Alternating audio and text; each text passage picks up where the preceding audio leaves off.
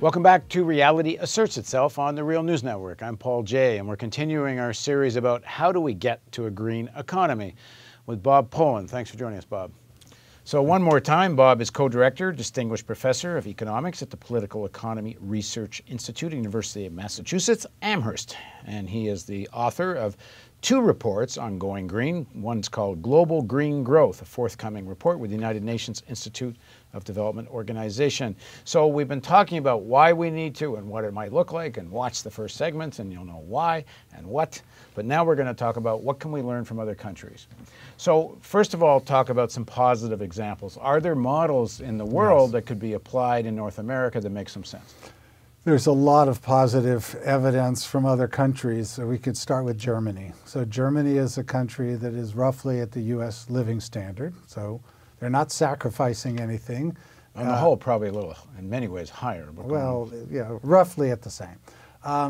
In terms of what we talked about in the last segment on energy efficiency, they're running their economy twice as efficiently as the United States. So this notion that it's really hard for us to achieve efficiency gains is completely contradicted by the fact that Germany is running their economy today at twice the efficiency level of the United States. Have they sacrificed anything in terms of productivity? No. I mean, they're running an economy at per capita GDP the same as us, as a higher level of average productivity growth that is much more successful. So how'd they get there?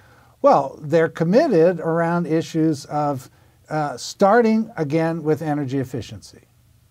So you can operate the U.S. economy tomorrow at the German level of efficiency if we made the investments. Their buildings are way more efficient. Their cars are way more efficient. They use a lot more public transportation, and their machinery is more efficient because they think about it. Now, not only that, because one of the arguments is, well, how could we ever get to the German level? Well, not only are they twice as efficient now, but their plan for 20 years is they're going to double their level of efficiency over the next 20 years. So what's the big difference? Why was Germany able to do it and not here? Two big things. One, they've had a Green Party for 40 years. And I don't necessarily agree with everything the Green Party's done, but they have been successful. I mean, when they first got elected in the 1970s, they were a bunch of crazy hippies. That's how they were perceived. But they were in the Bundestag. They were part of the political process, and they won. And I don't know the vote they get. It ranges 10, 15%, but they have power. And that has forced the mainstream parties, no matter which mainstream party is in power, they do not openly defy the Green Party. And number two, they don't have any oil. No big oil companies. They don't. They're there, but they're not based in Germany, and Germany doesn't have the resources. So you don't have that resistance from the fossil fuel industry that you do in the United States. I would say those are the two big factors. Yeah, in some ways maybe the second even the most prominent. I wouldn't underrate the first. But they don't have the Koch brothers and all the others like the Koch brothers actively fighting any kind of legislation. That's right. And I assume the preponderance of Germans believe there actually is such a thing as climate change. Well, if you talk to, anecdotally, as I've done, if you talk to Germans, and if they say, you know what, it's going to cost us $1,000 a year to do this, which I don't necessarily think is true, and we can get into that. But they say, so what if it costs us $1,000 a year? We're a rich country, on average. We can afford $1,000 a year. I mean, there's a rural town in Germany whose name I can't remember right now. They are operating on 100% green energy. And it wasn't because they were ultra greens. It was because they figured out by operating at high efficiency and relying on wind power, in their case primarily wind power, they could do everything they wanted. And they didn't have to spend a lot on bringing oil and bringing utility-based electricity into the community. What are some other global examples? Brazil is another. Brazil is a great example. If we talk about the global situation, right now, globally, on average, every person emits or generates 4.6 tons of CO2 per year. Now, of course, there's massive differences, but on average, Yeah, it's 4.6. because if you live in the United States, you're doing a heck of a No, lot more in than the United States it's 18. Okay, so, but anyway, the average is 4.6. Brazil is at 2.4. highly industrialized country. It's a growing industrialized country. Now, they have big advantages in that they have a lot of hydro resources and they utilize hydroelectric power. That's a big part of it. But they also are running an economy at a much higher level of efficiency than the United States or other newly industrializing countries. For example. Okay, so let's take another example. South Africa. No, stay with Brazil. What are they doing that's more efficient? Oh, well, the efficiency is not like any big deal. You have more efficient buildings, you have a more efficient transportation system, you have smaller cars, and you have more public transportation. That's all there is to it. I mean, it would be relatively simple to put it in the building code. I mean, you have one thing is retrofitting, but there's I don't know if there's anything in the building code that's actually assists on efficiency, is there? Well, there are for public buildings now. No, I mean for private buildings. No, I mean it's of course it varies by community, but the basic answer is in California. I think there is for public buildings. Is it? Well, national? Public buildings, yes. In the U.S. now we do have standards. We are getting to more efficient buildings, but not efficient enough. Like I said, Germany's standard is 0 emissions. And we can get there. Like I said, I myself am involved in putting up a building now in Amherst, Massachusetts that will be 0. There's no reason why every new building can't be there. Yes, we have to think more. We have to spend more up front, but we're going to make it back within a couple of years. And of course, if everybody does it, it gets a lot cheaper to do. Yeah, and then it just becomes part of common, conventional wisdom how you put up a building. So South Africa. South Africa is really bad. South Africa is extremely inefficient, and they are very high emissions because they rely on coal.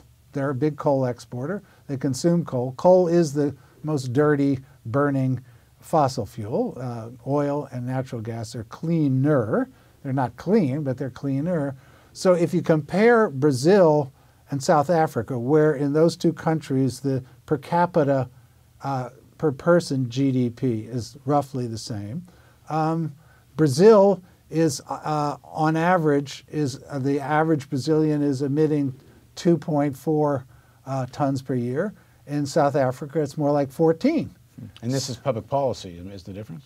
Well, it is resources. I mean, like I said, hydroelectric. Hydro is big. But small-scale hydro has a lot of promise.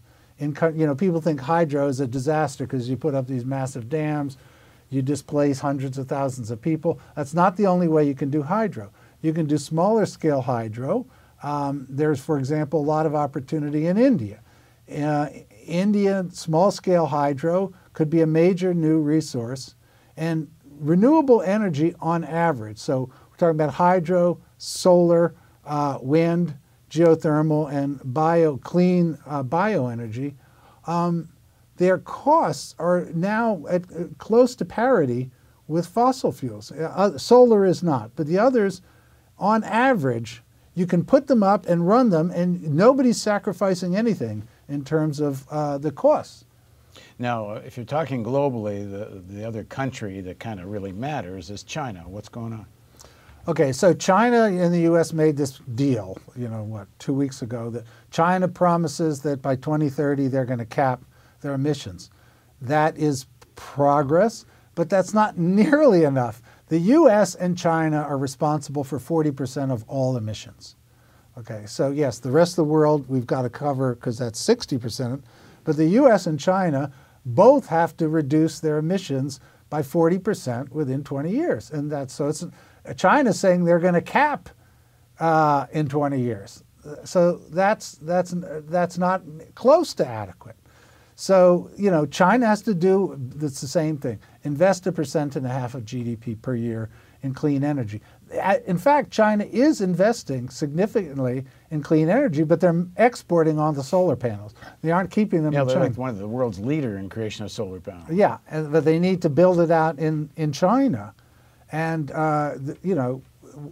in developing countries, in China, in India, in Indonesia, in South Africa, in Brazil, The other factor is investing in clean energy is a big source of jobs. And the answer here again is very simple. It's because if you spend on the green energy economy, it requires more people and there's more domestic investment than if you rely on fossil fuels. But the other side of this, as you mentioned in the earlier segment, you can't just make buildings more efficient and start using alternative energy. You have to start reducing the use of carbon-based fuels. Yes. And China's arguing that for the foreseeable, that 20, 25 years or whatever, you guys have had like, more than 100 years of industrial development, right, and you're profiting from it, and you're eating up the resources of the planet, and you have the yes, highest standard of true, living. True. And now you're telling us we have to get off fossil fuel before we get there. Yes, that's true. And it's not fair. So we have to think of some standards of fairness that reflect the magnitude of the problem of climate change. Again, if we take climate science seriously. So here's another example, Indonesia. So Indonesia, talking about levels of emissions per person. Indonesia is at 1.7 tons per year per person. Again, the United States is at 18. China's at about 6. Well, they're saying, well, we want to grow like China. And, you can't stop us. That's not fair. Because their standard of living is 1/10 or 1/12 of the United States, and by that measure of fairness, they're right. And this is the fight that keeps taking place at all the international meetings. Is you rich countries have to subsidize this, or we can't do it. Right, but even so, take the case of Indonesia. If they grow as they intend to grow over the next 20 years, their emissions per person is going to go up 6-fold, and then you take the Indonesian case and you spread it throughout Asia, again, we have no chance whatsoever of stabilizing the climate.